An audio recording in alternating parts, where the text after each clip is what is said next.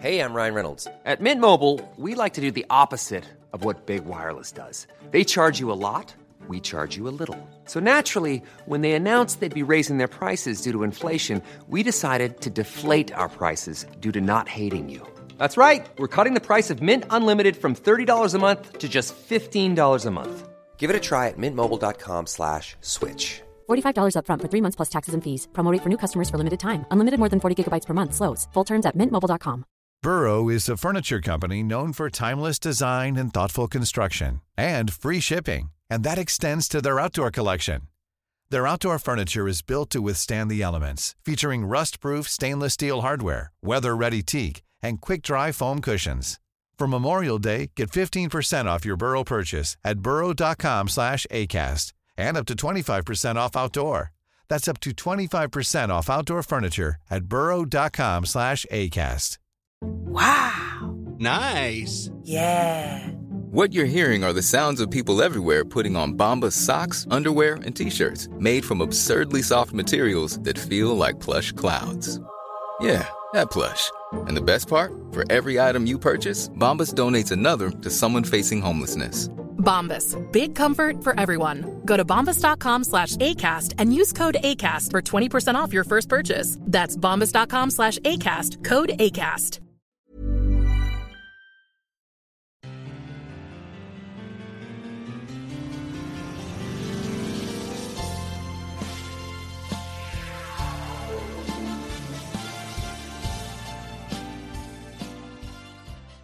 Hi everybody, and thanks for joining me, Zoe, from Zoe Discovers once again. Welcome back to another episode of Discover North Korea, the podcast where I talk about everything you've never heard about or know of from North Korea. Today's going to be a little bit different because today I am actually not playing host. I am playing interviewee. Stanley from Safety Last Podcast kindly invited me on his show a few weeks back. We had a great and pretty long chat about all things North Korea, and I really appreciated his respect whilst at the same time pushing me a little bit for some political debate whilst we were answering the questions. I find that I tend to get a little bit more open and indeed political when encouraged by others, and some of the questions Stanley asked I'm sure are questions that you might have on your mind too. I also thoroughly enjoyed the myth busting we went through at the end of the episode, so make sure to stick around for that. In fact, I might do a whole episode on that in the future. I thought you might enjoy the episode, so I uploaded it here this week as well. Enjoy, and thanks again to Stanley for having me as well as for producing and sending me this episode to upload here. You can find Stanley's podcast, Safety Last, on all your podcast platforms, like the one you're listening to from here, and the information is also in the show notes. Thank you very much, and enjoy!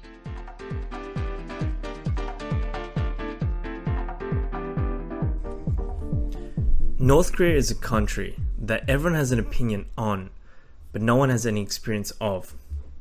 Throughout my entire life, this rogue state has been painted with the worst possible portrayals, linked with human rights violation, poverty, a closed-off political system that no foreigner can seem to understand, and perhaps most damaging, a loose trigger finger with nuclear weapons.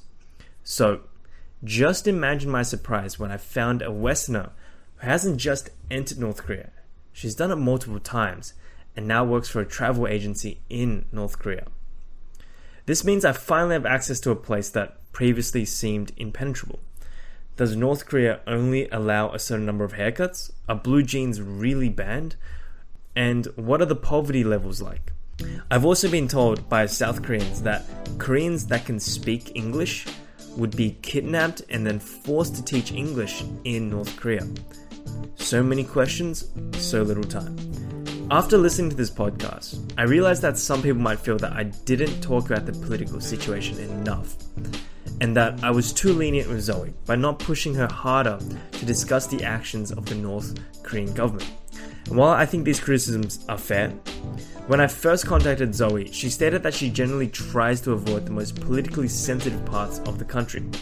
This is probably because of her employment, but also because she doesn't have an interest in these fields. And while I didn't push these topics, I don't think I shied away from it either. I do ask questions about the DMZ, how North Korea sees the South, and what are some things that you can and can't do or say in the country. Ultimately, I think Zoe's goal is to humanize the citizens of North Korea, not as political pawns in a geopolitical struggle with Western democratic and capitalist countries, but people just like us. I hope you enjoy this podcast. A lot of my preconceptions about North Korea were broken, and some of my older expectations were reinforced. But how often do you get a chance to peer behind the curtain? Enjoy.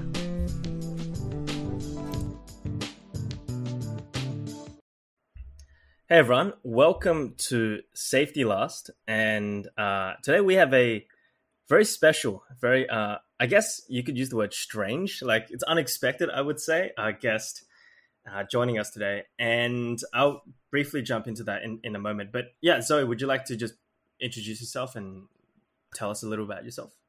Yeah, sure. I mean, my name's Zoe. I am British, living in Taiwan at the moment, doing my PhD, and I guess, you might be most interested to know, your listeners, why I'm here today is probably most interesting my previous job, and also what I hope to keep doing once the borders open from COVID-19 is I was a tour guide in North Korea. So that means I was in and out of North Korea a lot, and since the borders have been closed, I've been keeping all of that up on social media. So I've been making videos and stuff on North Korea. And I'll just to let the audience know how I actually stumbled across your channel. Have you actually watched the film JSA by any chance? I have, yes. Yeah. Okay. To the audience, if you have not watched the film, I highly recommend it. It's a very, very famous Korean film. It's also by the same director who did The Handmaiden in 2016. If you've ever watched that, Zoe. Mm-hmm. Yeah, I have actually. Okay, well, it's amazing. I love both films. JSA, Joint Security Area. Basically, if I can talk about the film for 5 seconds without giving away the plot, North Korean and South Korean soldiers befriended each other, and then, I guess, things happen after that, to say the very least. But I watched the film and I was just so intrigued. And often when I finish watching a film and I'm really a fan of it, I'll go on YouTube and I'll find like other resources to read up on articles or just information about it. And when I typed in JSA, and another reason I did this was because I was going to go to Korea and I planned to visit the DMZ as well. So I guess that a DMZ, by anyone, just in case you don't know, is the line between North and South Korea. I guess it's called the demilitarized zone. And yeah, and after typing in JSA and just looking at trailers and other information and stuff like that, I stumbled across your channel, Zoe. And the thing that caught my eye was there was you in the profile photo of one of the thumbnails, and I'm pretty sure you're blonde, and next to you was standing like a North Korean soldier or something, and I'd never seen that combination in my life. My immediate reaction was like, is this like a Photoshop? Like, I'm actually not sure if this is true.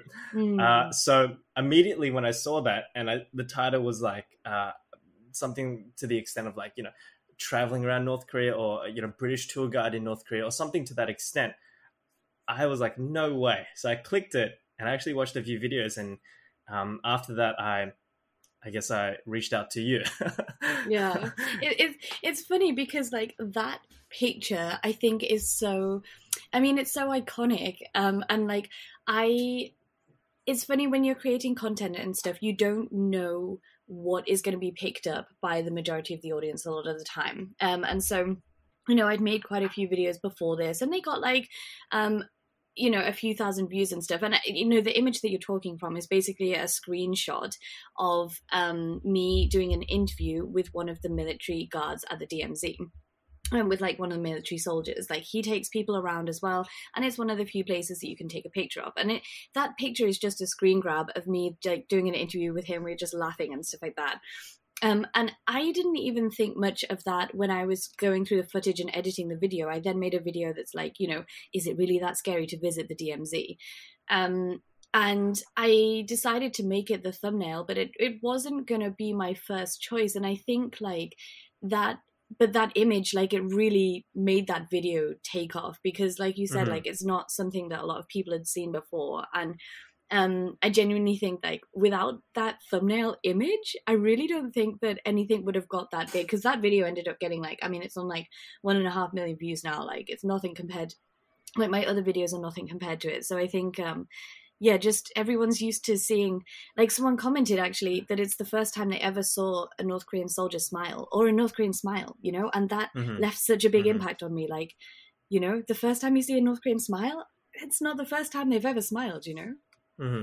And I actually did end up going to the DMZ, and there's this place that you can go in from South Korea where you can look through telescopes and you can look into the North Korean side. And basically, I guess this might be a theme, because we don't hear anything about North Korea.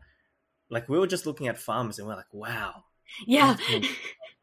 Like, because it's like, as the nickname suggests, it's the hermit kingdom. It's basically so isolated culturally, like maybe not physically, but regardless, like we hear very little news from that place. And yeah, I think maybe to your point, like even mundane things gets transformed into something like bizarre and strange because it has that North Korean label. But just to go over, I guess, some of your history, let me know if this is correct, and maybe we can find out why exactly you started, I guess, doing these guides in North Korea, a place which, you know, when we think of like K-pop and stuff, like that's really the main draw to like South Korea. Like you don't usually hear many people being drawn to the North, but basically from what I've gathered, you did a exchange in Japan, and from what I heard, you said you introduced yourself as like English or British, and then a lot of people said like, oh, it's so dangerous in England, or it's so dangerous in Britain. And because of that, you were very shocked that as someone who came from that area, you were so taken aback that this is what people thought. And then your reaction to that was, this must be the media. And then that transformed into, well, what's somewhere very scary that I can go and actually have a look for myself. And then that eventually led to homestay in Korea. And then I think, I'm not sure if the tourism came first or if the homestay came first, but then you ended up working for the North Korean tourism sector, so, or a company in the North Korean tourism. So is that correct? And yeah, would you like to elaborate on that? Yeah, pretty much correct. Although I don't know where you got homestay from. That's a fun one. Wasn't it a homestay? You know, so, but basically, like, it is pretty much correct. But in Japan, just to give you and also listeners a bit of context, I was in Japan during the time of we had like a refugee crisis in the UK, and also like loads of we had a few terrorist attacks in Manchester and London, and I think, and that was why people were saying that the UK is dangerous. So it is was that the Ariana Grande. That's it. Was it the concert? Is that what you're referring to? It wasn't actually. Ariana Grande was a couple of years after. These terrorist attacks were, I think, during 2016. Yeah. So, you know, the UK was on high terror alert. So as seen from the outside perspective, when you read the travel advice, should I go there or not, it does look scary. But I had just come from the UK. The only thing that was kind of scary about it was one time I saw our police with guns. And like in the UK, that's terrifying when you see your own police with guns, because we don't use guns. Like the police don't have guns, like massive guns, right? So I remember that being the only thing that like put me off ease a little bit. But yeah, so that was the context behind why Japanese people were saying that the UK was too dangerous. And then I finished my degree because I did an exchange in Japan, went back, finished my degree, and then started a job straight away in North Korea tourism for a different company, Young Pioneer Tours. And then about 6 months later, I changed companies to the company that I'm with today, Koryo Tours. So when you first told your parents about this situation, about your desire to actually go to the Hermit Kingdom, I was told or actually you said in one of the podcasts that your mom was super upset. But I don't think you actually elaborated on how your dad reacted. So like, how did your dad react, and what do they think now that not only have you gone back, you know, a few times, but you're actually working in the North Korean sector? Like, what is their reaction to this news? So, yeah, my mum was super upset. And it just got to the point where, like, it became like an unspoken topic because I am the kind of person, I mean, I'm an awful daughter, you know, I'm the kind of person that, like, is like, even if you tell me that I can't do something, I'm still going to do it anyway. And my parents both know that. But, you know, this time my mum was really like, you know, please don't go. But, what happened is I asked her, like, I could understand her feeling. I could understand why she's worried. So I asked her, like, okay, how about, you know, I'd done my research. I was like, how about you just Google this for 10 minutes, you know, just look into North Korea tourism. It's a thing, like, just look it up. And she refused to even write this name into Google. She was like, I don't even want to write those words down. So I was like, because she didn't want Google to have like a search history? Is that what she was afraid of? Yeah, I guess she was worried to like write those words down. And I was like, well, I can't listen to your opinion then. If you're not going to like do any research into it, I'm sorry, this time, like, I can't listen to you. And my dad, I probably didn't even run it past him, to be honest. I probably I can't remember, but I wouldn't put it past me if, like, I'd have been in North Korea and then come out and been like, hey, Dad, just got out of North Korea. What's up? But he's pretty cool. He's supportive. They're both supportive. But my dad, you know, finds it super cool what I do. And to the point that he was booked onto a tour. We were going to have he was going to come on a group tour, and then we were going to do a bit of a private trip in April 2020. But then, of course, COVID happened, so we had to postpone that. Mm-hmm. And how does your mum react now? Has she expressed any interest in going to North Korea? Not at all. She's not a big traveler, and I think like because when I was living in Beijing, it was I would go in and out of North Korea on average about once a month, and she would never know when. Wow. Yeah, I mean, sometimes some months it was like 2 or 3 times a month. Like during summer, very busy. Other months I wouldn't go for like 1 or 2 months, right? So on average, I would say once a month. And she would never know when I'm there and when I'm not. So, you know, it's just like a topic that we don't talk about now. Can I ask what drew you to North Korea so much? So you said you jump in and out sometimes once or twice a month when you're living in Beijing. There are a lot of countries which are pretty close as well. Like you can go to Mongolia, you can go to, I guess, Russia, you can go to South Korea. Like what about North Korea drew you? Because it seems like you have I'm not sure what the right word is, affiliation, like I guess just maybe that's the wrong word, but like you seem to enjoy it and you seem to like really enjoy this position of work in the North Korean tourism industry. Yeah, I think there's a few aspects to it. So firstly, the North Koreans are great. You know, I love when I say North Koreans, I mean Korean. Like I love the Korean culture, I love the Korean language, I love the Korean people. I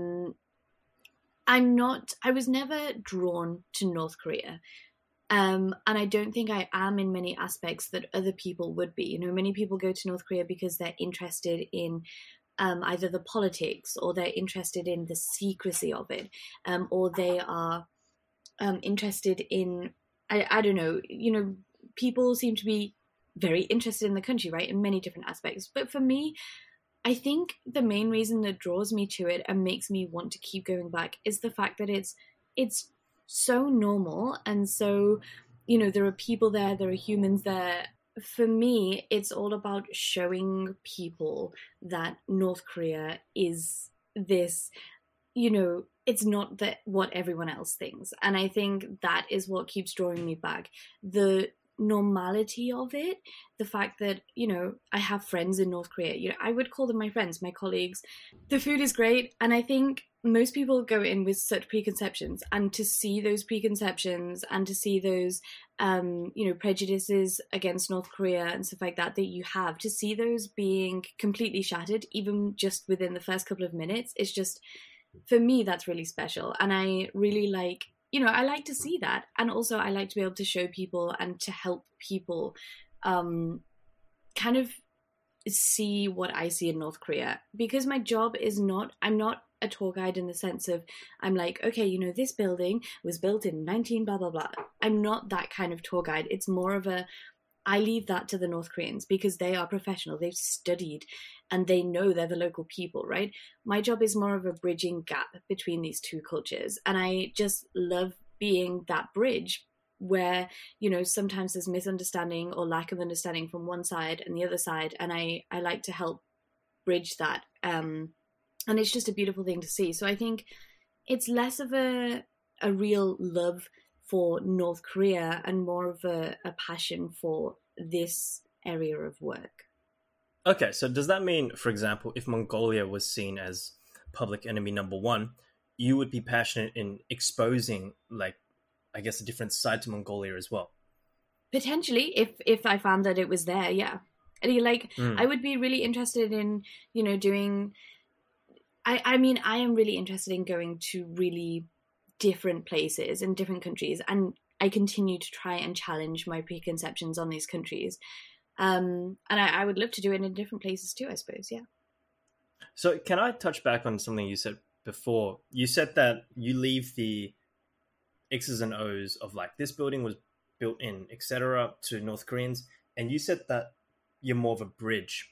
What exactly does that mean? Does that mean, like, you're a translator for English, or you're a translator for Korean? Or does that mean you just tag on to a tour, and then once, I don't know, I guess a Westerner or foreigner has a question, you jump in and answer? Like, what does that mean, being a bridge between the two cultures? It can have various meanings. So firstly, I'm not a translator because the guides can speak amazing English. And we also have tours that are, you know, if you have a group of people and you are all French or Spanish or Russian, then you can request that you have a Russian-speaking guide, a French-speaking guide. Within the North Korean company, there is about, I don't know how many languages they speak, but there is a lot of people that speak Chinese, a lot that speak English, Russian, you know, all of these, many European languages, some really random languages as well, also Polish. So there's no language barrier there. It's more of a cultural barrier. And I think one of the main examples that I can give, which I recently put in a bit of an Instagram post in a story form, is how when you go to North Korea, you are always on a bus. And whether, you know, it's a big, like, tour bus, right? You've maybe got like 20 people on there. It's a big tour bus. And in the winter, it's heated. In the summer, it's cool, right? North Korea has very extreme summers and winters. It gets very hot, very cold. And yet, despite this, I mean, the springs and the autumns are quite nice. And despite I mean, I'm sure you're aware that when you go abroad and when you travel, you like to walk to places, right? Like, it's nice to be able to explore, use your own 2 feet, just like walk down some random streets, have a feel for the culture. And that's what everyone's like when they go to North Korea, right? They're like, oh, you know, do we have to go into the bus? Can't we walk to the next stop?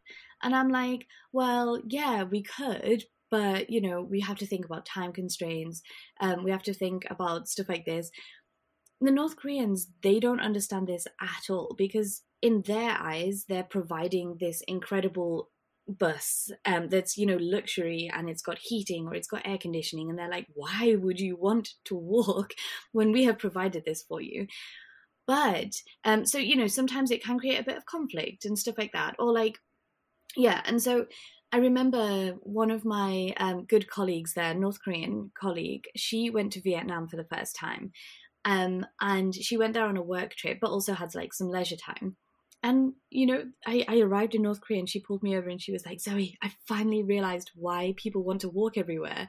You know, like, she got the same feeling. When she was in Vietnam, she realized, oh, okay, you can really get a feel for that place, get a feel for that culture when you know, have a walk around. And she finally understood that. And I think that's just one example of how two cultures can completely clash. You know, like, sometimes a foreigner can do something that's incredibly, you know, sensitive or incredibly seen as not a good thing to the North Koreans, but you know, a foreigner could just think nothing of it, and vice versa as well. And so I think it's just two vastly different cultures.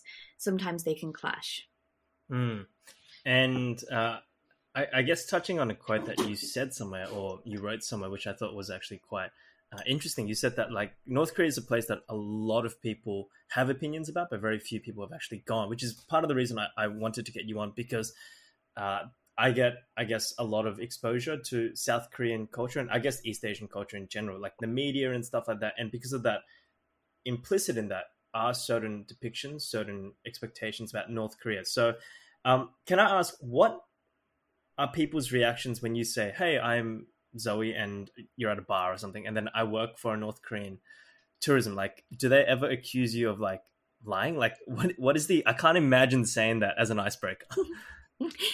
Yeah, it's a good point. And so I never do say it as an icebreaker. Actually, I'm pretty private about the fact that I do that, especially with like, obviously I'm not private in social media and in the realms of the internet. But if I'm meeting people, it's not actually a party trick that I use to get friends, you know, like usually I will say that I'm a tour guide or a tour guide in Korea, or I live in China and I'm a tour guide. If people want to keep knowing, and if there's no way that I can like avoid the question politely, then of course, you know, I do say actually, you know, it's a bit different because I do take people into North Korea. And I think their reactions are usually like quite confused, like, oh, like you can see their brains working like, well, oh, okay. You know, it goes through so many levels. And I think most people are just quite interested. I do get most of the stuff that I get online. You know, I really think it helps when you get to know someone as a person, because online I get accused of like being a spy and, you know, being a communist, and like just get accused of like being this awful person. But no one has ever said, maybe they're just too shy to, but no one's ever said anything nasty to my face. And I think part of that is, you know, it's easier to say bad things online. Or easier to say your true feelings online. But generally, like, I think it helps a lot when you get to know me, because you do get to know that I am just a normal person, and my reasons for doing this, you know, not everyone might understand. But at the end of the day, it is, you know, it's important to, like you mentioned, it's important to get to know a country if you want to at least have an opinion on it. And so I think most people, you'd be surprised how uninterested they are in it, actually. You know, it doesn't become the topic of conversation for the evening. It's just like, oh, okay, you work in North Korea? Let's chat about that. Okay, next topic, you know. Wow, so that's completely unexpected. I would have thought like that would be like the party trick to pull because it's just so attention grabbing. But so...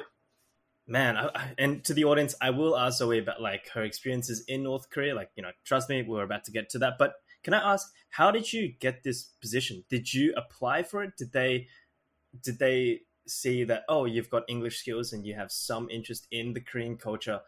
Did the company approach you? Like, how did you get offered this position? So I first worked for the company that I went with originally when I went to North Korea, and that's YPT. And basically, I went with them when I was living in Japan on the exchange, and I like genuinely, you know, they did a really good job tour guiding, and the tour guide was really good. And I remember looking to him and being like, I think I could do that. But at the time, you know, it was just in the back of my head. And I think I do possess a lot of qualities that make me a good tour guide in general. You know, I think, you know, I'm friendly, I'm outgoing, but I'm also responsible and stuff like that. So I remember, you know, thinking, hey, that's, you know, maybe something that I could do after graduation, but didn't think much of it. And then in around April time, just before I was about to graduate, I remember seeing an advert on Facebook for a job with the company. And so basically I applied for it. They remembered me as a tourist and got it from there. Had a couple of interviews and that was it. Wow. Okay. So let's, I guess I've got so many questions about North Korea and I just want to, you know, throw a few at you. Some of the stuff that I've heard is like, maybe they're preconceptions, maybe they're true, but as someone who's actually entered the country, I'm very, very curious to see, you know, whether these, I'm not sure what you call them, expectations are true or if they're false. And something I remember my South Korean friend saying, who lives in Sydney, she said that I think her family actually came from North Korea and then they migrated to the South during the Civil War. But basically she said something to the extent of like, if I go to North Korea because I am proficient in English, or she's proficient in English, I should say, she said there's a chance that I may be kidnapped because I am, I guess, Korean and I am proficient in English. And then she said there is a chance, she never specified if it's 100% or 1%, but that I would be enlisted to teach English. So that was, I guess, one of the few times I ever hear about North Korea. What do you think about that? Do you think that's exaggerated, or do you think there is something like that in the country? I think that's very exaggerated. So what, like, if you went on a tour to North Korea, you might get kidnapped, is basically what? Yes. Okay. Yes. But the thing is... I because think of your Korean heritage? Is, or... Yeah, like if maybe I went, or if like you went, or someone else went, I'm not really sure. I guess I'm just assuming because she's not next to me and she can't really answer, but because this expectation or this understanding that Korea is united, it's just politically separated, she is like, I guess, a citizen. I'm not sure if I'm giving her words justice, but yeah, what is your reaction to that? It's funny. I've never heard. I mean, it's, you know, these things are quite exaggerated, and they do make me laugh, and I shouldn't laugh. But it's, you know, sorry to break it to you, but you're not that important to the North Korean regime that they're going to kidnap you. So, you know, your English skills are great, but. Yeah, you're really not that important to the North Korean regime that they would kidnap you. There is so much, there's so much at stake. Imagine if they did that. Like, it's just not, it would be like massive news. You know, you're an Australian citizen, right? Yeah, and my friend is as well. Okay, so you're Australian citizen. So like, you know, imagine the beef between North Korea and Australia, like, and just over, I'm sorry to like put you down here, but like just over some random guy that maybe is going to teach English there. They have, to be fair, they have a history of kidnapping, right?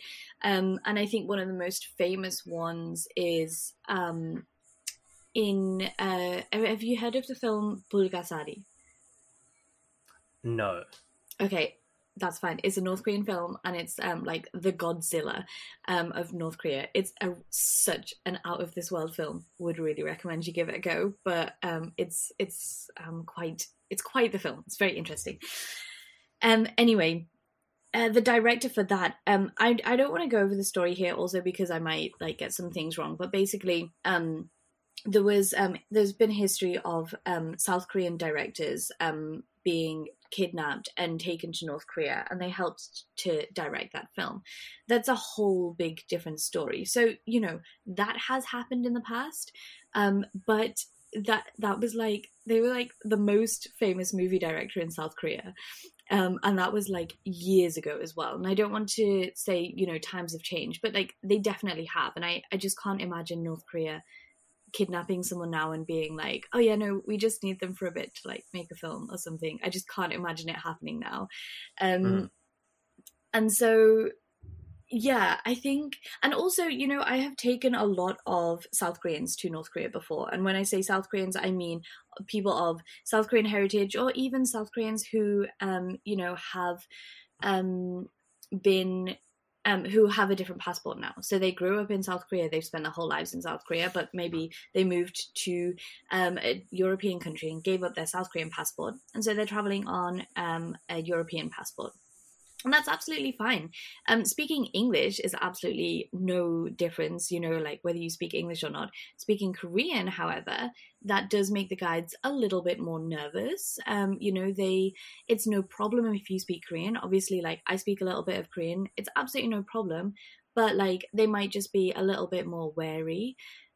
Especially at first, you know, they're a very paranoid country, and they're very paranoid about spies and stuff like that. But, you know, give them no reason to think you're a spy, and they will not think that you're a spy at the end of the day. So it's absolutely fine. Wait, can I elaborate on that? When you say that if you speak Korean, there is a bit of, I guess, hesitancy or apprehension. Mm-hmm. Is it because they think that they're a spy, or is it just because they feel like they might say something in front of them? Like, why? Yeah, I'm just trying to understand, why would being fluent in Korean make the guides more scared? I think it's a little bit of both. And I think it's not so much with the tourists, you know, like if you're a tourist and you just go in and out once, you know, that it's been said to me that, like, you know, it's best that I don't show off my Korean so much. And I think that is basically that, you know, they're probably more concerned with someone going in and out of the country a lot like me, then, picking up the language a lot, then they may be concerned, maybe I'm a spy and stuff. It's not so good that I show that off. But with tourists, I think it's mainly just that, okay, we have to not say something dumb around them. And whether that be like top secret North Korean regime secrets, or whether that be like, oh, this tourist is annoying, saying that in Korean, it's anything. I just mean anything. They have to be careful around you. But, at the end of the day, actually, it's really, really beautiful seeing Koreans going over to North Korea, and the guides end up being best friends with them. They always sit at the back of the bus, just chatting away in Korean, just having a good time. And so you do see that joining of those two cultures. It's really nice. Yeah. Mm-hmm. And what is the reaction of South Koreans when they go over? So I want to tell a story. There's a really famous mountain in North Korea, Changpae or something like that. I'm apologize to any Koreans. There you go. I don't know where I got the Chang from, but anyway, that mountain, it's very famous because like a lot of the, I guess, spirituality comes from that, and it was believed that gods or something like came out of that. And I from what I've heard, Kim Jong-un or whatever has said that he was born around that in order to, I guess, take the mythos. But basically, there's a ritual that I've heard that some South Koreans take water from South Korea. They go to China, which is basically, I guess it's physically joined to North Korea, and they will pour some South Korean water into the North Korean mountain lake, that area, in order to symbolize reunification. So hearing that, like, there's obviously an emotional wound, and for anyone who's been to the DMZ, you will know there's like an emotional wound from being split. How do South Koreans react?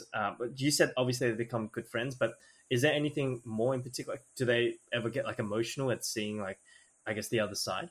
Yeah, I think they do. I'd never heard that story, so that's really interesting. And actually, Paektusan is half in China, half in South Korea. Like you can, half in North Korea. You can visit it from both sides. Seeing South Koreans in North Korea is really nice, and I think they do get emotional, especially if they've had some kind of like family ties to it. Maybe, deep in the past, like their grandfather or something like that was in North Korea, or maybe their grandfather or parents before that spent like time living in areas in the North Korea, because we have to remember that like it's not been separated for that long, and there are people still alive today that remember a unified Korea, and they just happen to be on the different side of the border on the day when the line was drawn. And so people do get emotional. And I have to say, like, I haven't taken in like loads of South Koreans. I've taken in, a few, because for South Koreans, they can't travel on their passports. So there aren't that many Koreans that can go. It's only Koreans with different passports that can go. So, whilst I have taken in a couple, it's not been that many, but it's certainly, you definitely feel that it's, there's something else there than just the normal tourist. Mm-hmm. And there was this program in South Korea, I've forgotten the name of it, but something about memories or lost, something like that. But the premise of the program was during a warm period of relationship between the North and the South, they would reconnect South and North members for a brief period of time. I'm not sure if you've heard of this. Was that allowed to air in North Korea? This is before your time, because this was decades ago. But do you know if that symbol of reunification was allowed to be aired in North Korea? That's a good question. I don't know, but I don't see why it wouldn't have been. It was permitted, and they do still have like some kind of,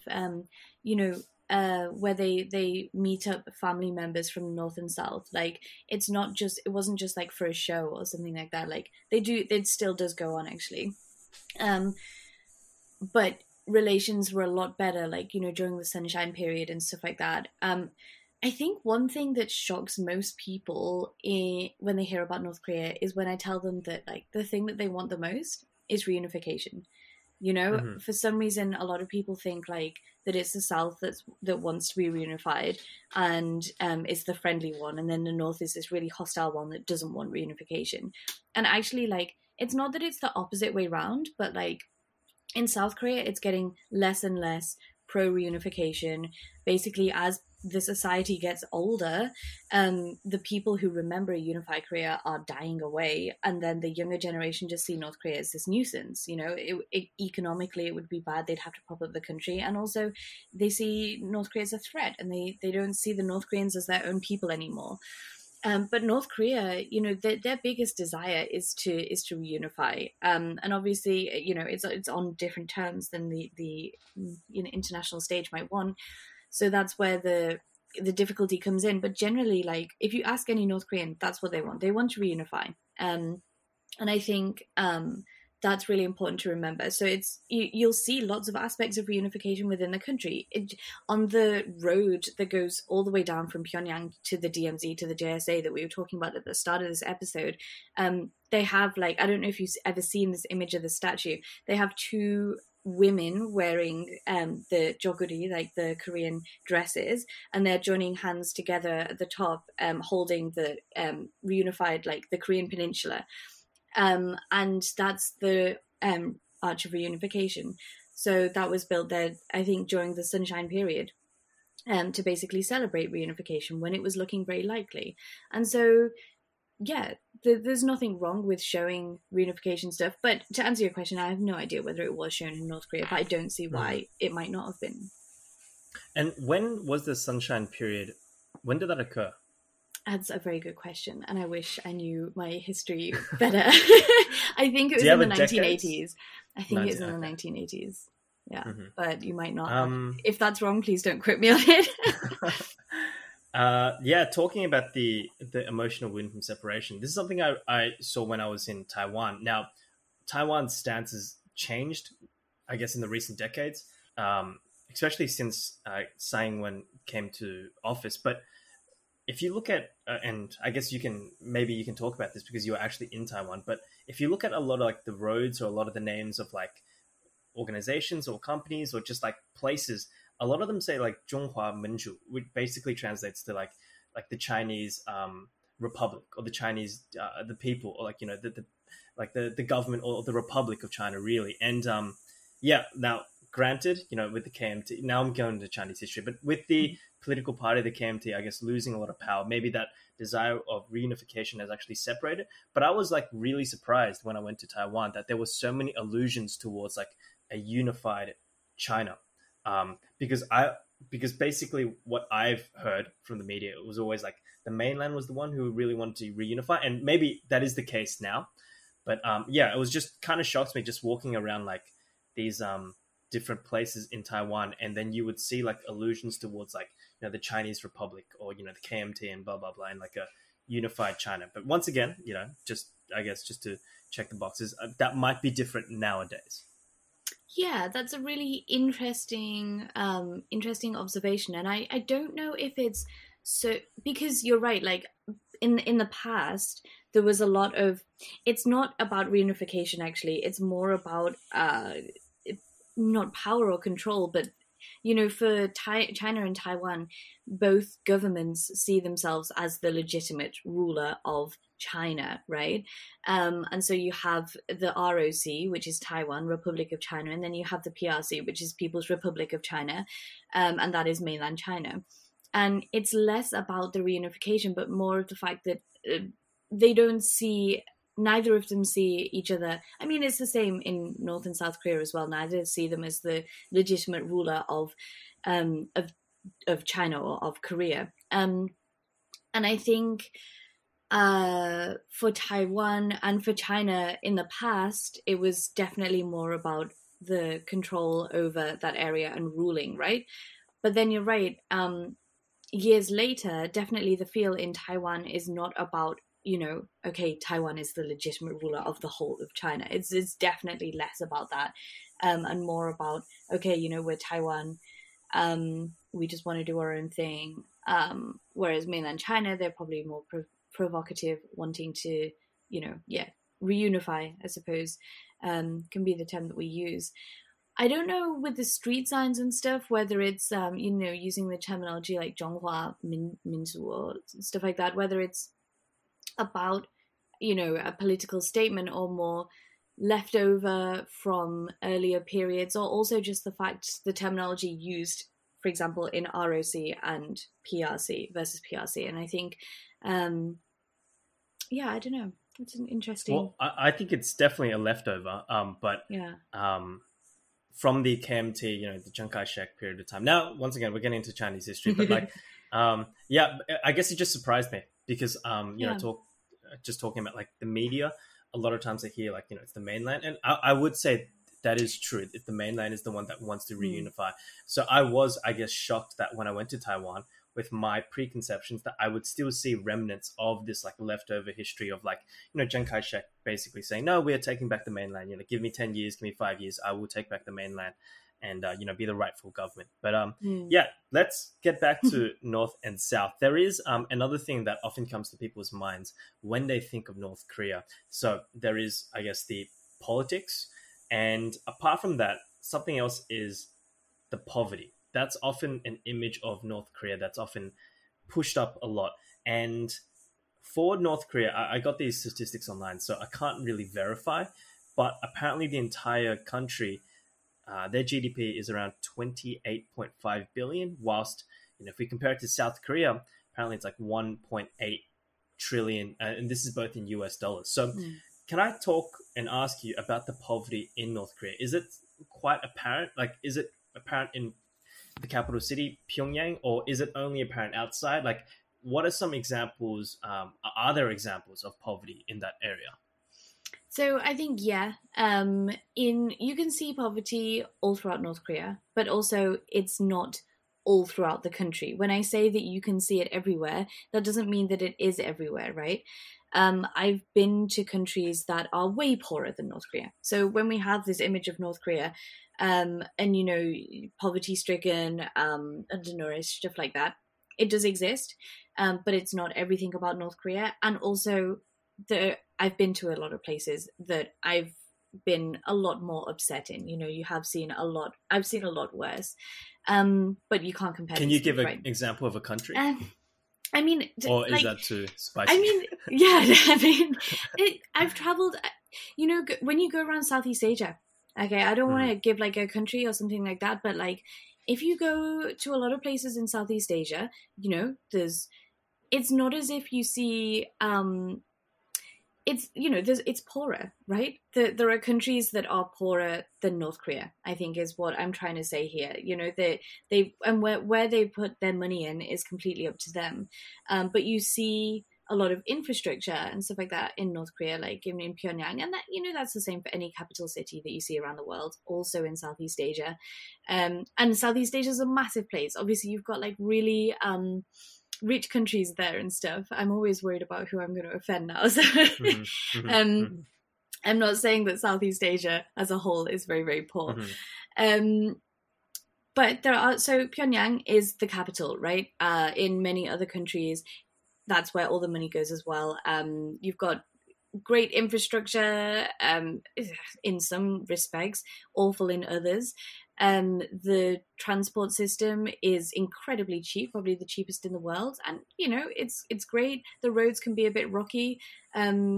Buildings are a bit crusty by now. A lot of them were built some years ago and are now falling down a little bit. But in general, it's a pretty good city, and they're building stuff all the time. They managed to build this one entire road in 1 year. I think it's Midday Street, Future Scientist Street. If you're looking for plump lips that last, you need to know about Juvederm lip fillers. With Juvederm Volbella XC and Juvederm Ultra XC, your lip look, whether it's subtle or bold, can last up to 1 full year with optimal treatment and no additional maintenance. Find a licensed specialist and see if it's right for you at Juvederm.com today. That's JUVEDERM.com.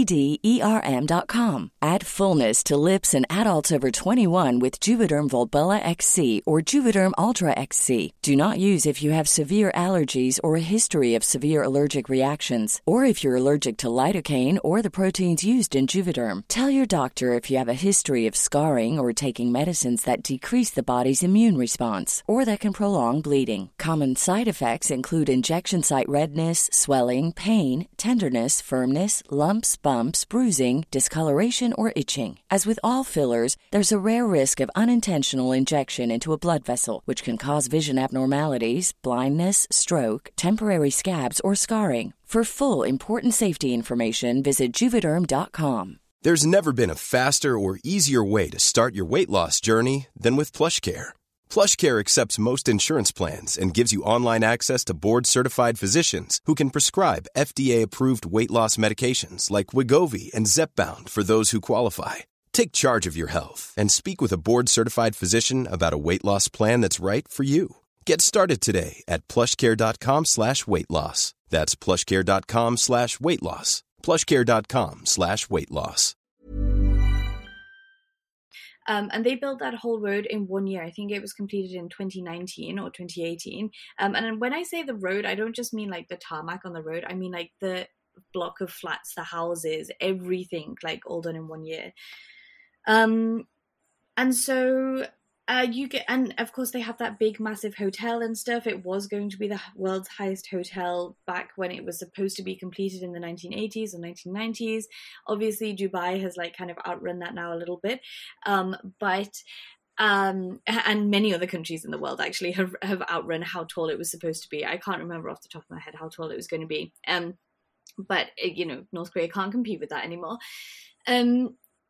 So there's a lot of construction going on, and there is a lot of good infrastructure. When you go out of Pyongyang, then you will see, like, it's more countryside, you know, the roads are rickety.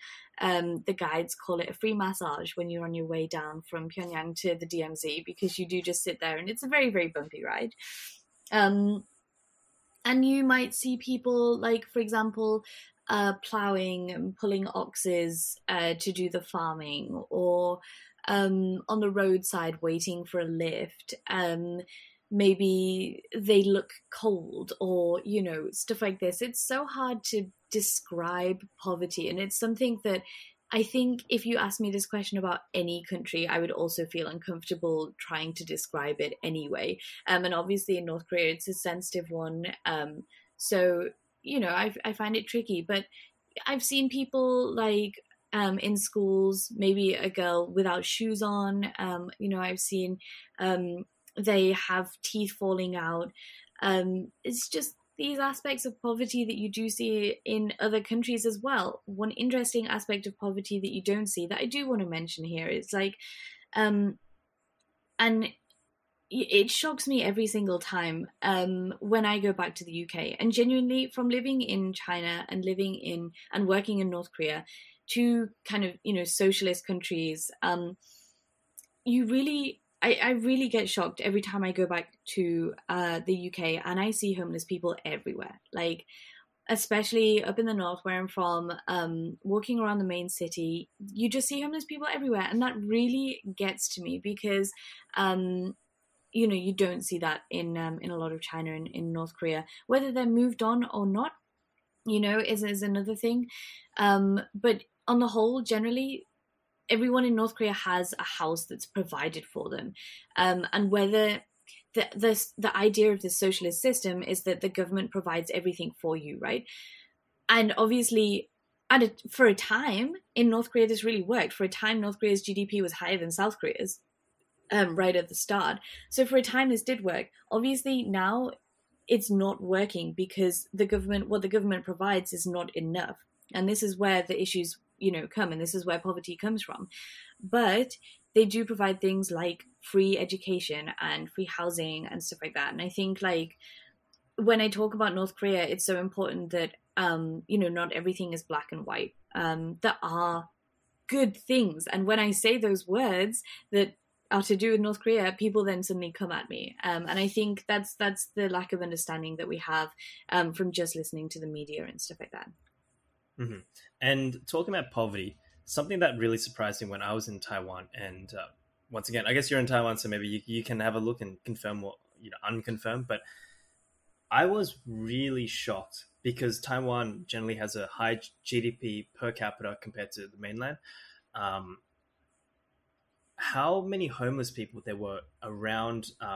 What's it called? Taipei, the main the main train station in particular. I was actually baffled by the amount of poverty, and no system is perfect, so this just might be like a negative, a bug in the a capitalist system. But I can't confirm what the poverty rate is in what it's like in mainland. I would have just thought Taiwan there would be less, just because the GDP per capita is higher. But yeah, that was something that shocked me as well. But yeah, definitely. And you know what, like talking about South Korea, and maybe it's really easy to compare North and South because like there is a political split, and at the same time they're both ethnically Korean. There are also displays of like poverty in South Korea, which like shocked me as well. Like you see a lot of old people working in South Korea, and but at the same time, I'm sure there are displays of as you said, like the girl without the shoes, or with teeth falling out or stuff like that. There are displays of poverty in both. And I think, like, looking at South Korea as well, it's important talking in terms of black and white. It's not as if like South Korea is the good Korea and North Korea is the bad Korea, because like that is the be all and end all. Like it's not black and white like that, like in South Korea has its own issues, and those issues are issues that come from the government that it's that rules it in a lot of respects. For example, high suicide rates and overworking and stuff like that. I think those things, we can't look to South Korea and be like, okay, this is this is what we need, this is what North Korea needs to turn into. And it's so hard to criticize a country when you haven't got it right yourself. And that's how I found, being active and going in and out of North Korea. Like, who am I coming from a British society that, really doesn't have things right, especially now. I mean, British politics is crazy at the moment. I don't know how much you know about it, but, coming from that kind of government, and where we have so many homeless, where we have so many people now that need to choose between having 3 meals a day or cutting one out and having the heating on instead during winter. Normal people. This is not people who previously experienced poverty, but that's the point where we are up to at the moment in the UK. And I think, like, how can we then go into North Korea and be like, hey, by the way, you've got everything wrong because this is how we do it, and it's better how we do it. We have no right to do that. Just a quick tidbit about the UK. I'm not sure if this is true, and like if it is true, I just think it was just so politically chaotic. But apparently there was talk that Boris Johnson wants to like challenge the leadership again. I'm not sure if that's true, and he wants to take on Rishi Sunak. Part of me is like, man, if that happens, it would just be chaos. Like the Conservative government, it would just be chaos. Well, he ran to be our prime minister again. Like when I can't keep tracks of who is doing what at the moment, but just before Rishi Sunak like came into presidency, prime ministership, whatever we call it in the UK, came into office, like Boris Johnson was in the running, but like he didn't get enough votes to like get through the stages. Like there's several stages. So yeah, maybe he wants to be back. Let's see. I have another question about North Korea, and I think I would be remiss to touch upon this. So I know that in your YouTube, you talk about like this is a politically free zone, or as much as possible. So, it's up to you whether you're able to answer this, whether you want to answer this.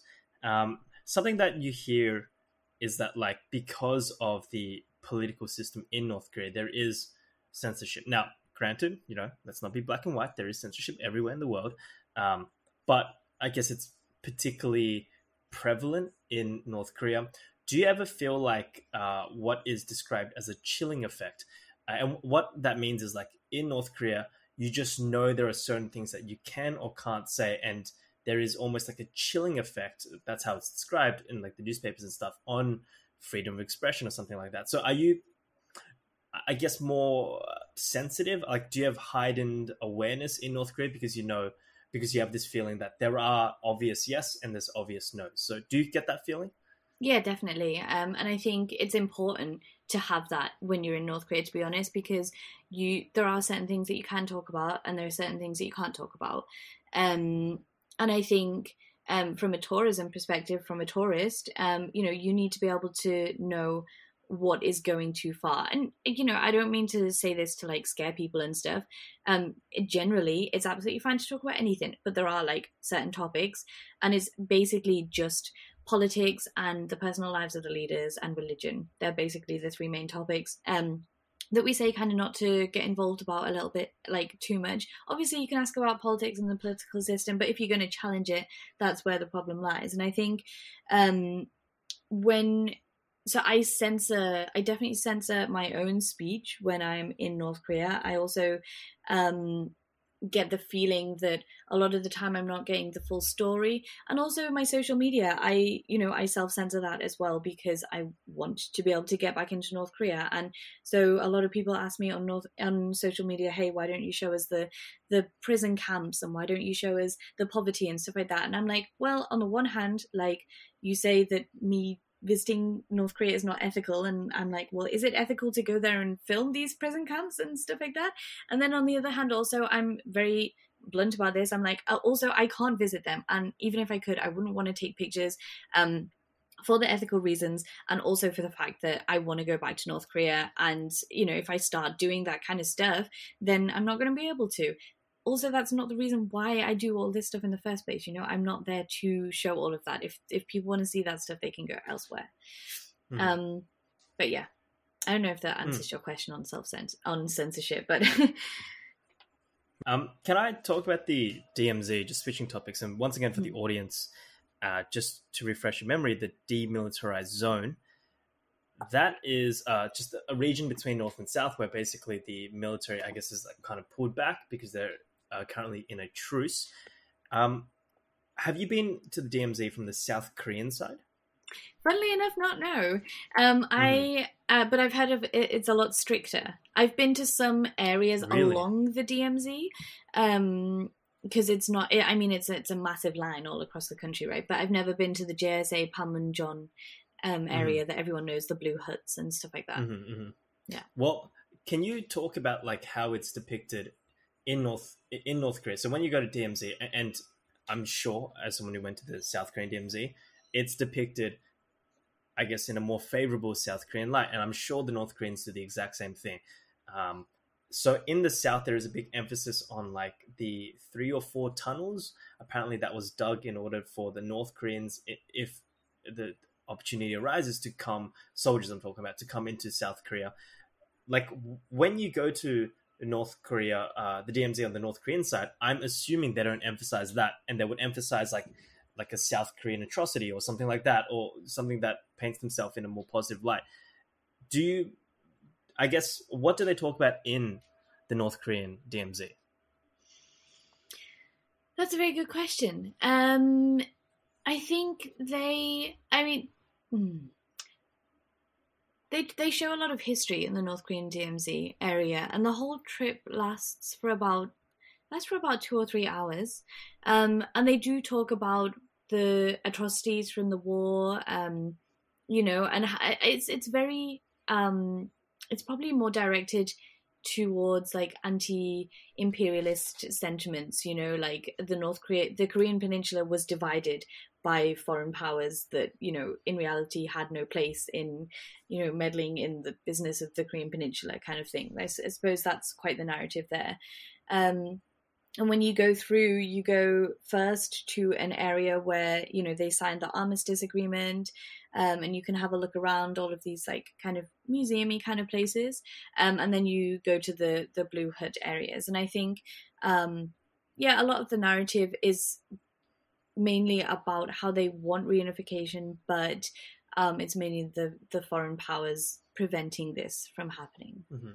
Do they ever talk about, like, I guess, South Korean in a negative light? Do they ever say like, oh, South Koreans are puppets or something like that? Like, I guess what I'm trying to say is in South Korea, there is an obvious point, like, to say, oh, look, the North Koreans tried to invade. Isn't that bad? Is there that equivalent in North Korea? Do they point at any tunnels that, I don't know, South Korean built or something like that? That's a very good question, actually. I'm sure that they do. And I'm always so like busy doing other things than actually listening to what they're saying. Like usually I'm less of a tourist when I'm there, so I am like busy with answering other people's questions, like if they have something, or like talking to the guides and stuff, like if they have any issues. So I sound really awful, but I'm like, I can't really like pinpoint exactly where they say and what they're taking to you now. Also my memory's really bad, but I would say any of their like narratives on South Korea, a lot of it depends on the relations at the time as well.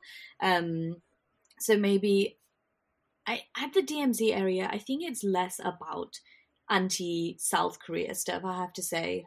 Whereas in other places they may have like maybe museums and stuff like that. But generally there is less anti-South Korea sentiment and more anti-American, anti-Japanese. Mm-hmm. Anti-imperialist, as they would say. Yeah. Mm-hmm. Okay.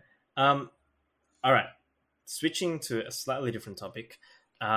This is a core memory I have from my Year 10 economics teacher, who was a blonde teacher. And she said that, she told me something which like, I was just amazed by it. But she said that one time she was traveling around Cairo and that because I guess blondes are not very common in Cairo, she talked about a proposal that she got on the street. Just a random man came up to her and said, like, I love you. Do you want to be my wife? Has that ever happened, or anything strange happened in North Korea because you do stand out? So first question, anything strange, and any marriage proposals? And second question, anytime, and if you're able to speak about this, anytime that you felt it was more dangerous, so like you were passing through an army garrison or something like that. So yeah, strange experiences, and anytime you felt dangerous or uncomfortable. Really good questions. I like these questions. No one ever asks me them before. On the marriage proposals, so I used to live in Zimbabwe, actually. I spent like 3 months living there, and on the streets of Zimbabwe... Wow, Zoe, you just pick like places that like the Westerners usually never go to, and you're like, oh wait, Zimbabwe, all right, Tanzania, all right. Yeah, that's what I try and do. So on the streets of Zimbabwe, I did pick up quite a few marriage proposals, I have to say, especially walking around by myself. It was genuinely quite difficult to walk down the street without being stopped if I was by myself. Like it was, you know, I generally didn't do it. In North Korea, however, no. And it's an interesting point because definitely no marriage proposals. And that's an interesting point in itself because the North Koreans, I get this question a weird amount of times, like, you know, any romances between the North Koreans and stuff like that. And I think it's really important to note that so the North Koreans, they're very proud people, and they're proud of their strong bloodline, of Korean bloodline, right? And I think in that respect, any relations with foreigners and stuff is one in terms of ethnically, you know, like really frowned upon, and also in terms of like the Korean government, the North Korean government, it just wouldn't be permitted. There have been in the past, like there's, I don't know if you've ever heard of the story of Joe Dresnok. He is a American who defected into North Korea. Oh, I have, yes. Yeah. So there was actually 3 of them. And anyway, he passed away kind of in recent years. And he has like had a North Korean wife, and then he has North Korean kids. So, you know, does happen. And also Kenji Fujimoto, I don't know if you've ever heard of him. He was like the private chef to the Kim family, to Kim Jong-un, Kim Jong-il. He has a restaurant in Pyongyang, which I've been to, and I have a video on my YouTube. He's also married, or has at least, he has children with a North Korean woman. So that does happen, but I have yet to receive my marriage proposal. Let's see. Being blonde does attract a little bit of attention, but I would say that actually not so much in North Korea, because a lot of the foreign tourists that come in, you know, maybe blonde or whatever. So I think when the main shock is them seeing tourists in general, not necessarily like, oh, okay, this blonde girl and stuff. Walking around Bangladesh, that was very interesting, being blonde, and trying to blend in, and literally just every time I stopped to check my maps on my phone, like I would just have a crowd around me. Absolutely fine. They're absolutely lovely. Crowd. Yeah, literally. Okay. Like Bangladesh was my favorite. It's in my top 5 favorite countries to travel around. Absolutely amazing. Love Bangladesh. Never ever didn't feel safe, despite the fact that I would constantly have a crowd of people around me wanting to take selfies. But amazing country. But and going on to the safe thing, there's been honestly no time that I've felt unsafe in North Korea. And that's because you are on a guided tour. So there's never been a time where I've been like, oh, okay, like try and blend in here, because there is no blending in. Even South Koreans would find it hard to blend into North Korea in general, just because of their demeanor and what they're wearing. And I think, you are in a guided tour, you're taken around. So there's been no place where I've felt nervous, where I felt like I need to blend in. There've been a couple of times where I wish that I blended in more, like, for example, those times when you do have a bit more freedom, when you visit a mass dance, and these are like the really big ones. Like there was a mass dance I went to once in Kim Il-sung Square, and there's like, thousands of people dancing in the center, and it would have been just really nice. And we say to people, okay, go have fun for half an hour, just don't wander off too much. Everyone kind of knows the rules, stick around, but also enjoy yourself. And in those time periods, I wish that I blended in a little bit more and didn't attract too much attention, or during New Year's and stuff, when you're in a big crowd of Koreans, it's just kind of you in there. But I feel like that in a lot of countries. So especially in Taiwan, like people look at me and sometimes it's hard to blend in, but never felt unsafe. Do you ever scare them? Do you ever scare them in Taiwan or Korea when you actually start speaking the language? Yeah, I think so. Because that's a power move. You do catch people like talking about you, and then you start and like my Korean is not great. Like it's fine, I can get by. It's kind of with struggles, but like my Chinese, I have to say, is like quite good, and it's also it's a kind of nice Taiwan accent I've managed to get now. So, and I also have tried to learn Taiwanese, the local language here. Wow. So I do kind of scare them a little bit, I suppose. But yeah. Can I ask, have you watched the popular K-drama? It's called Crash Landing on You.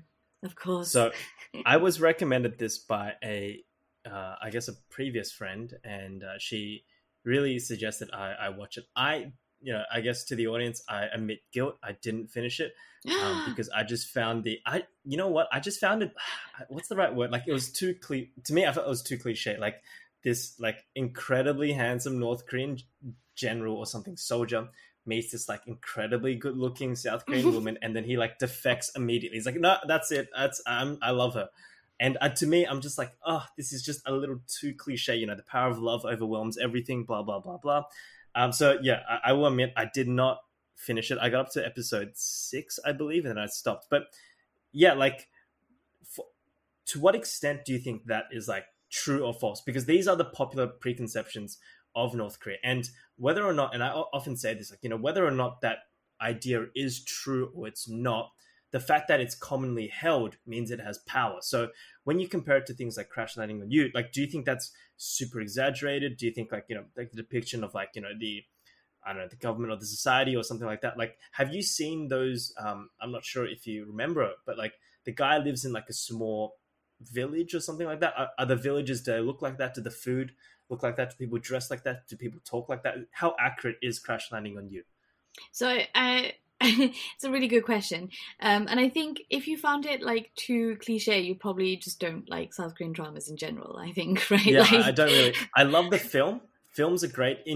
I love indie South Korean music. Like, I love that stuff. I love the film, but I just can't get down with the dramas.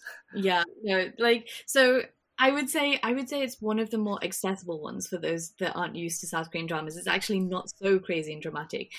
So yeah, if your listeners do want to give it a go, it's very good. And because it is actually really accurate, I think that they did like chat to some defectors and stuff like that in order to provided an accurate insight into North Korean life. So I have to say they did do a really good job of that. And obviously there's some things that were a little bit off, or some things that, that are like, that wouldn't happen. But in general, they did a really good, a really good depiction of it. I think the houses where they lived, the little villages, very true. One of the things that I could really relate to was the clam barbecue that they did. So they do it exactly like they do in North Korea as well. Like, it's amazing. So when we go to one of the the hotels alongside the West Coast in a place called Nampo, we often do this thing called clam barbecue, and basically you get there's a stone, and they have these stones on the floor at the hotel area. It's like a guest house area, and they do this in Crash Landing on You as well. They have this stone on the floor, and then you line up the clams all around in a circle and a spiral going in. And then actually we douse this then with petrol and just set it on fire. And it turns into this petrol clam barbecue. And the petrol, it all burns off, and you put the clams upside down. So when they open facing down. So one of the petrol is gone inside them, right? And so anyway, they should be nice and cooked. And you have them with some soju, and they do that in Crash Landing on You. I don't know if you managed to make it that far into that scene. I think it was quite early on, but yeah. So it's just little things like that that really did remind me of North Korea. And talking about the power of media, we rarely ever see anything from North Korea. Actually, there is one North Korean song I've heard on YouTube. I forgot the name of it, but that's literally the only sort of media input I have received from the North. How much of the outside world do North Koreans see? Is there quite a strong, I guess if you use Cold War language, iron curtain around the country? Or, what extent do they know about China, or do they know about Europe or England or something like that?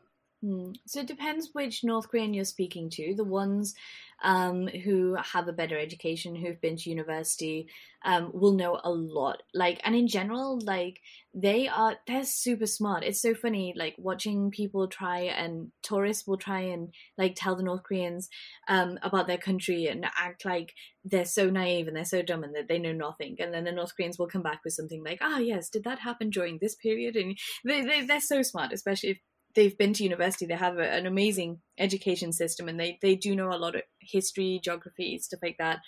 What they don't know a lot on is I would say modern culture, technology, stuff like that. And again, it depends which North Koreans that you're talking about, because the guides who have a lot of foreign interaction, they know about Facebook, they know about Instagram. Everyone always comes into the country and is have you seen this? Look, this is this social media that we have. I can like this person's photo. Yeah. And the North Koreans are yeah, we know you have that. But I'm sure if you showed someone else from the countryside, they'd probably be really confused. It's not as if they would be suddenly enlightened, oh my God, thank you so much for showing me. I think some people really think that they're thank you, enlightening. Zuckerberg. Yeah, I think these people are a lot of tourists go in and they're okay, I'm going to show them everything that I can. And I'm I don't think that they're craving all of this information all the time. And sometimes they just don't care. But they do have, they don't get a lot of outside input, especially in terms of pop culture and stuff like that. Any news that they get is probably the important news. In terms of football and stuff like that, that's matches are put on, live matches are put on a few days later.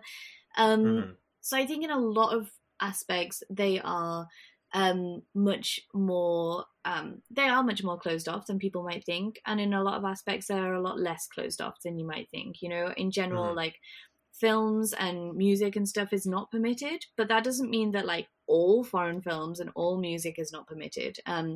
At university they watch the film Titanic, and a lot of them, when you go to visit the Grand People's Study House, they will probably put on the Beatles in the music room, and you can listen to the Beatles standing in Pyongyang, and it's quite strange, especially for me. Watch Titanic? Yeah. In North... Yeah. That's such a capitalist film. Like, it's such like a Hollywood blockbuster. Like that's the thing I wouldn't expect would be allowed. Yeah, and I think it's I think that's part of the English lessons and stuff in the university. So, you know, they have Harry Potter in the library. Actually, they have, really interestingly, they started doing audiobooks and stuff like that. And they can download these audiobooks on their phone. I remember one of the guides telling me, I might do a little story time on this on Instagram because it was really cute. One of the guides, like, we were talking about Harry Potter as we were walking through the library. And he was like, oh yeah, you know, would you recommend it? And I'm like, yeah, it's a great series. Like, everyone loves it in the UK, at least. And then so he went off for a few minutes and he came back and he's like, oh, I got the audiobook on my phone. And I'm like, oh, amazing. And he was like, yeah, it's Harry Potter and the Prisoner of Azkaban. And I was like, you got the third one? Like, did you read the first one or the second one first? And he was like, there's multiple? And I was like, so I was like, that's so innocent and that's so cute. So to wrap up this podcast, I've got I guess a true or false section. So I went online and I found some information, and some of this could be true, some of this could be false. I'm asking, I guess at this point, purely out of my own curiosity, because I'm just so curious about like these different cultures, places I've never been to. So I'll say, you know, I'll ask you the question and then you can say true or false. And if you want to elaborate on it, feel free. And if you don't want to elaborate on it, that's cool as well. Okay. So first question, first true or false question is in Crash Landing on You. And this one wasn't from the internet. This is really from my own memory. There's a scene when I don't know his name, the handsome guy, like the general guy that like, you know, big and tall and whatever his name is. He drives a car to the Pyongyang, and like, because he has like special license plate, he's given like the ability to drive through red lights or something like that. He's just like, wow, this is the car of a XYZ important person because it has like certain numbers or certain numerals on the license plate. Is that true? I don't know to the extent of like what you can do with certain license plates, but it's definitely true that your license plates determines how important you are, or what it also shows you what kind of car you are. Are you a private car? Are you a car for an NGO? Are you a government car? Are you a military car? Stuff like that. One of the most important plates that you'll find is the numbers, and those are in colours, okay? And I can't remember the colours off the top of my head, so I won't go over them now. One of the most important plates in terms of numbers is if you have a 727. 727 is an important number in North Korea because the 27th of the 7th is Liberation Day in North Korea. So you'll see a lot of things. Their most expensive cigarettes are called 727s. And yeah, if you have a car with a license plate on 727, then you're an important person. But I'm sure that there are also more important ones. I don't know what power it gives you, but for sure, yeah. Okay, so I guess that's true. Second thing that now everything else will be plugged off the internet. Apparently, there's only a certain number of haircuts that are allowed if you're a male or female. So, like, for example, you might not be allowed to get a buzz cut or you might not be allowed to get a mohawk or something like that. Is that true? Or is that just like a cultural expectation that you don't deviate, but it's not politically enforced? So, yeah. Have you heard about the haircut enforcement rules? Yes, and I would say that's false. Because it is more of like a cultural expectation thing. You're expected to not dye your hair crazy colors and stuff like that. And so, but I think this stems from like people seeing those pictures up in hairdressers of like example hairstyles and stuff. And I think like people are like, oh my God, they can only get these haircuts. And I'm like, when you go to any hairdressers, what do you see all around you? Example haircuts. That's literally just what that is. So have you seen anyone with like dreadlocks or something in North Korea? Like, what's the craziest haircut you've seen from North Korean rock? There wouldn't be. It is a very the society has a lot of rules, and whilst I say like there's no rules on the haircut, there are cultural expectations. So you know, if your haircut was too crazy, you would be stopped by the fashion police. That's not their official title. You would be stopped by them and probably told like, hey, maybe do your hair differently next time. Wait, is that an actual like it might not be called fashion police, or is that just like grandmas walking around like, hey, you look like an idiot? Or is that like an actual position? There are actual people, yeah. Okay. Yeah. Next one, This, I'm not sure if you can really testify to this because it involves like statistics, but it says that only 3% of roads are paved in North Korea. Do you think that's like reasonable, or do you think that's like, a little too high, a little too low? What do you think about that number? That's so tricky to know because you mean paved like not tarmac, or paved like so they have a pavement next to them? No, as in like paved for cars to drive on. I don't know. Do you think that number is, now once again, this is all guesswork at this point because you don't have the ministry numbers, but do you think that's because I think you've been to like the rural areas of North Korea. Like, is it generally unpaved? Is it generally dirt roads? Like, what are the roads like? The problem is the roads that I'm traveling on are all paved because I'm traveling in a bus. So, like, I would say, it would be the opposite. Like, all of the roads that I've seen in North Korea have been paved. I don't, looking out the window, maybe you see some roads that are unpaved. But yeah, so on my knowledge, I would have to say, like, no, that's not true. This is something else I found on the internet, which I was, I guess, somewhat shocked by. But apparently, blue jeans are not allowed because they're too American-centric. Is that true? Yes, I would say generally, they're not. Yeah, they're not allowed. You would never see North Koreans wearing jeans. Not allowed or not socially acceptable? I think it's not socially acceptable to the point at which it's not allowed. Okay. So yeah. Okay, yeah. Like it's not a rule written in their their laws, but like I think that you would be told to not wear them if you were wearing them. Okay. And it would also it's like be walking.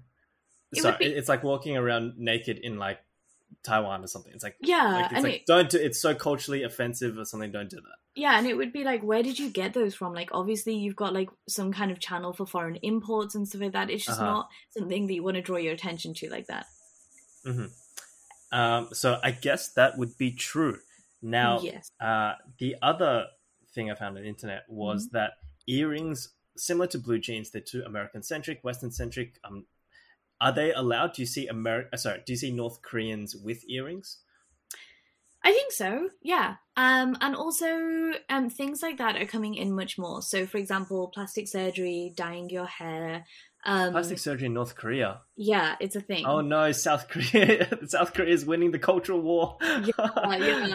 So it's not a big thing, but it is coming into the country. These things where women like to express themselves in these ways, and I think whilst they're not dyeing their hair crazy colors, maybe they're dyeing it like a little bit lighter brown, or like anything that they can get away with that doesn't look like their hair is dyed. Plastic surgery, the same. The most common one is the eyelid thing. Yeah. Okay, so to the earring one, I would belief, say that's a false. Yeah, that's false. I think so. I can't. Have you ever seen men?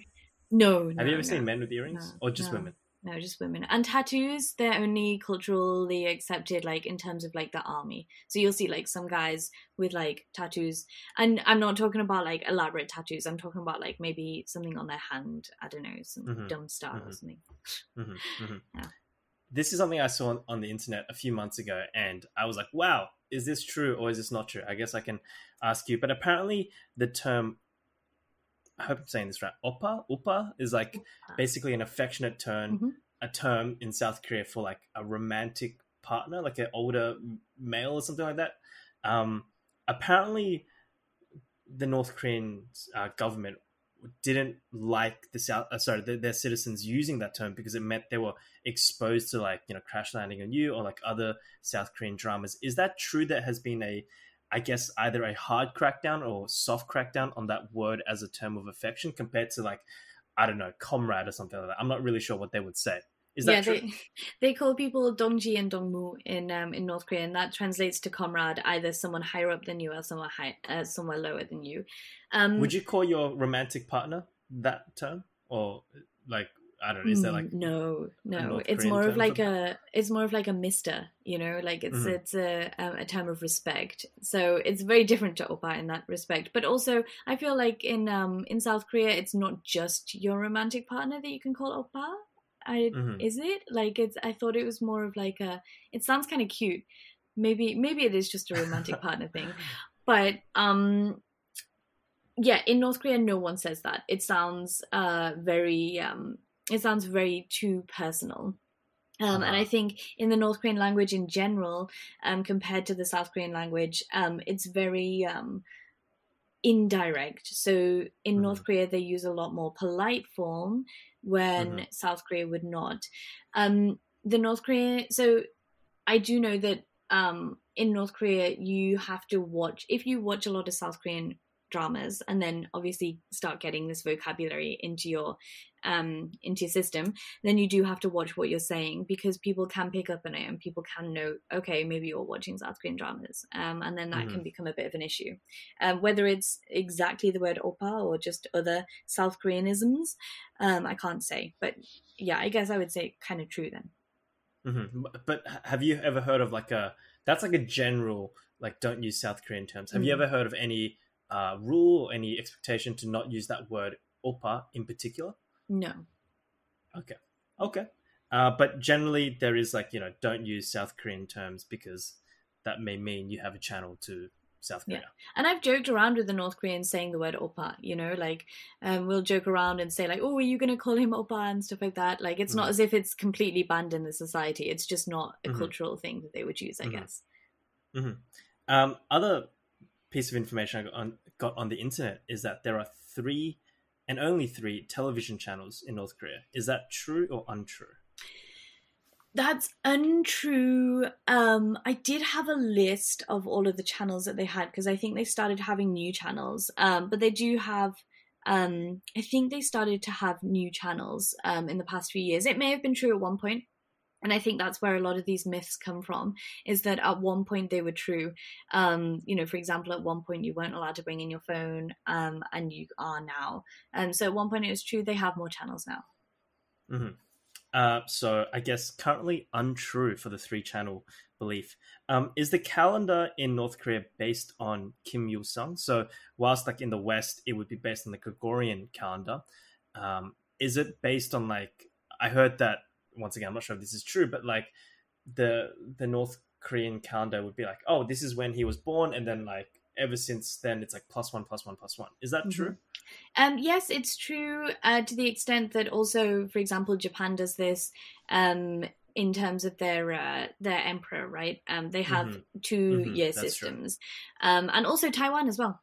Taiwan does this. Taiwan, really? With since the so we're on year Republic? 112 now. Yes, that I actually saw that when I was in Taiwan. Yeah, that's since the founding of the Republic of China. Is that exactly? Correct? Yeah. And so that's the same for North Korea. They use it in the same kind of context. They have it there, and some of the things will be written in that year, but they also all know the Gregorian calendar. This year's 2023 kind of thing. Wow, that's really good context, because when I first saw that, I'm wow, the calendar system is based on, the Kim family, but then you're oh, Taiwan does that as well. I'm oh yeah, that's good context. Exactly. I'm not sure if this is true. I'm not sure if you're actually able to answer this, but I've read on the internet that there are elections held in North Korea, except it's just a piece of paper with a single, I guess, option. Is that true? You probably haven't been around for one of those elections, if that is even true in the first place. But yeah, is that true? Is that false? Are you able to speak about that? That's false, because they do have different parties in North Korea. So there will be options for different parties, but whether people can actually select these parties or actually ever do, or the legitimacy of these elections is something, that I'll leave to the listener's imagination. But it's not true that it's just one one selection on the paper, because there are actually different active parties in North Korea. The next one I read on the internet is that the power cuts occur quite frequently in order to save electricity. So maybe after 7 o'clock or 8 o'clock at night, power gets cut. Is that true or not true? In some places, the power will go out of an evening, especially in the countryside areas. In Pyongyang, it generally stays on all night, but you will have power outages, especially in the winter. Sometimes you'll have power outages. Yeah. But that's not government mandate. That's just we ran out of electricity, right? Yeah. Okay. Okay.